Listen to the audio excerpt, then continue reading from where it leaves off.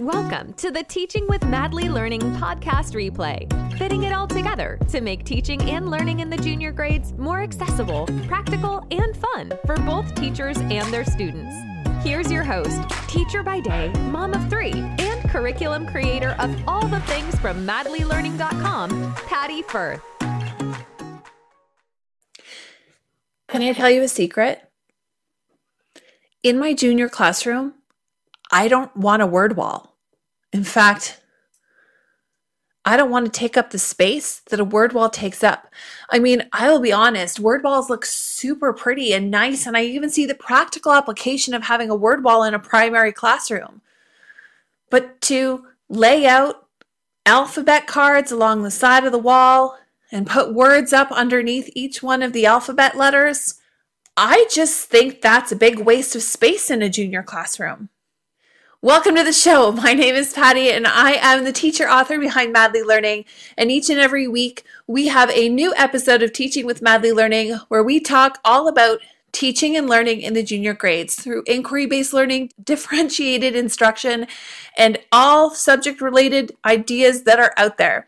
It is our hope that through these episodes that we can help give you some tips and tricks that make teaching and learning fun for both you and your students. So in today's episode, we're talking about word walls. Now, while I don't think that the alphabet-based word walls of all of the different spelling words are necessarily a great use of space in a junior classroom, there are definitely still uses for subject-specific word walls. And that's specifically what we're going to talk about today, is how word walls are going to look a little bit different in your junior classroom.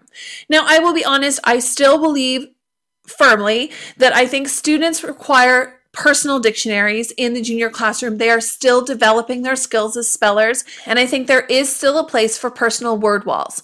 I've also seen simplified letter-based word walls where words are on word rings and students can go up and grab them, or even word walls where the words are on index cards that you can go grab and look for the word on the index card. However, a big spread that takes up a significant portion of real estate in your classroom for a word wall, I don't think is a great use of space for your junior classroom. So, what can we use that space for instead? Well, I think it's really important to have a space on your wall for each of the core subjects you teach: math, language, science, and social studies. And while the science and social studies can probably take up the same board if you happen to flip-flop and don't teach them at the same time, but I do think that there is a space for each one of those boards to have vocabulary words that we talk about. However, even laying them out doesn't necessarily need to look alphabetical. In fact, we can look more at how the words are used and lay them out accordingly. I also think that word walls need to be interactive so that the cards that are on the wall can be interacted with, they can be manipulated and used by our junior students so they don't just simply serve as decoration, but they are living word walls. They're living examples of how these words are used in student learning. Word walls should be the basis of learning. They're not just something we throw up on the wall and hope that students use or reference when they need to, but we want them to be a component and part of the learning. Behind me on my board is an example of a word wall that you could typically use in a junior classroom. Now, these words are specifically looking at writing terms that you can use when referring to fiction. These words are words that can be used in both reading and writing. Because I believe that this teaching of reading and writing should be integrated together, it doesn't make sense to have separate word walls or separate vocabulary walls for one for reading and one for writing. Students will use the words on this wall for both reading and writing. And this one is specifically designed so that we're looking at the concept of how plot is being developed and all of the different subject-specific words that are related to plot. On here, you've seen that I've outlined the words and how they're used to reference plot mountain, as I like to call it, where we're looking at the rising action, falling action, introduction. We're looking at the words related to characterization with both protagonist, antagonist.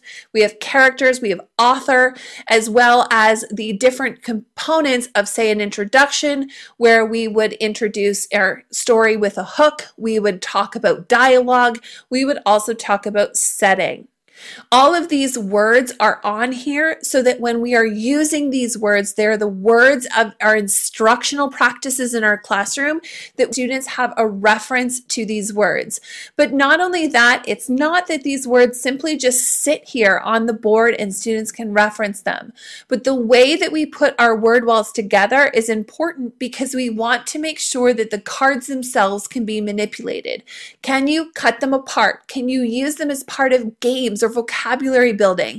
Can these be in turn used for things such as word work, where students are matching words together? They're building concepts and understandings of vocabulary, and they're seeing them being used in your everyday discussions, in your academic conversations in your classroom. Using word walls are important when they're structured to meet the needs specifically of a junior student. When we are looking at building word walls for things such as science and social studies, this is where we're really looking at words more in an interactive way. We're taking the words that we are using in our instructional language. We are building them slowly, so not as to bombard them with all of these words, but to add words slowly as their vocabulary builds. And we're looking at the interconnectedness of these vocabulary cards, so that as we are teaching, say, about the human body, we may introduce words such as large intestine and small intestine when related to the digestive system. However, we will wait to introduce the vocabulary word of the heart until we are learning about the circulatory system. We don't necessarily need to bombard our students with all the words, but we introduce them in really logical ways. It also means that the way we structure our vocabulary cards means that we would have illustrations.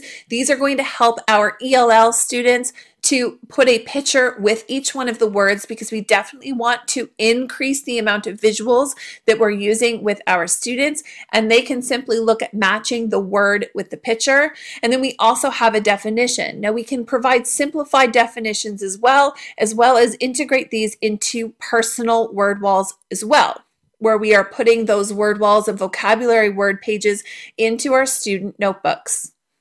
Turning word walls into games such as Scoot, matching, being able to sort and organize, and looking at how we put these words on a wall and help students to draw connections between the words, group them differently so that they're not always grouped by alphabetical order, but that they're grouped by concept. So we have all of the words that are related to the digestive system, all the words related to the circulatory system together, and all the words related to the respiratory system together.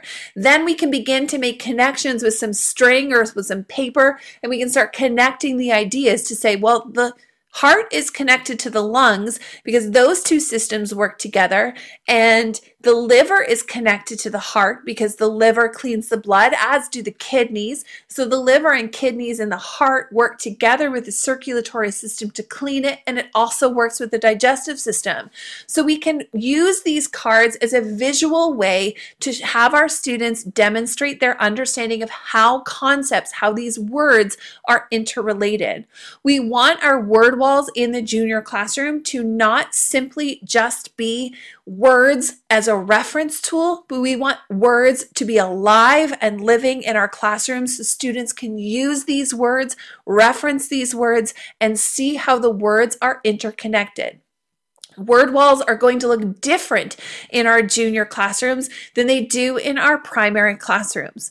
And this is one of the reasons why it's really important that we use our board spaces in our classrooms efficiently and effectively to make sure that our walls come to life and are an integral part of the learning that is happening in our classroom, and simply not just being used as decoration.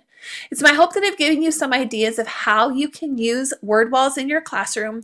And if you would like to see more word walls, such as the one that is on the board behind me, the writing terms, or you're looking for science word walls, you can go to www.madlylearning.com/word wall.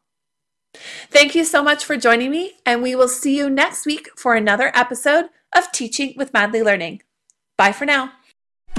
Thank you for listening to the Teaching with Madly Learning podcast replay. Join me on www.madlylearning.com for more information on all things teaching in the junior grades. Don't forget, you can always catch this show on the Madly Learning YouTube channel. See you next week for another replay episode of Teaching with Madly Learning.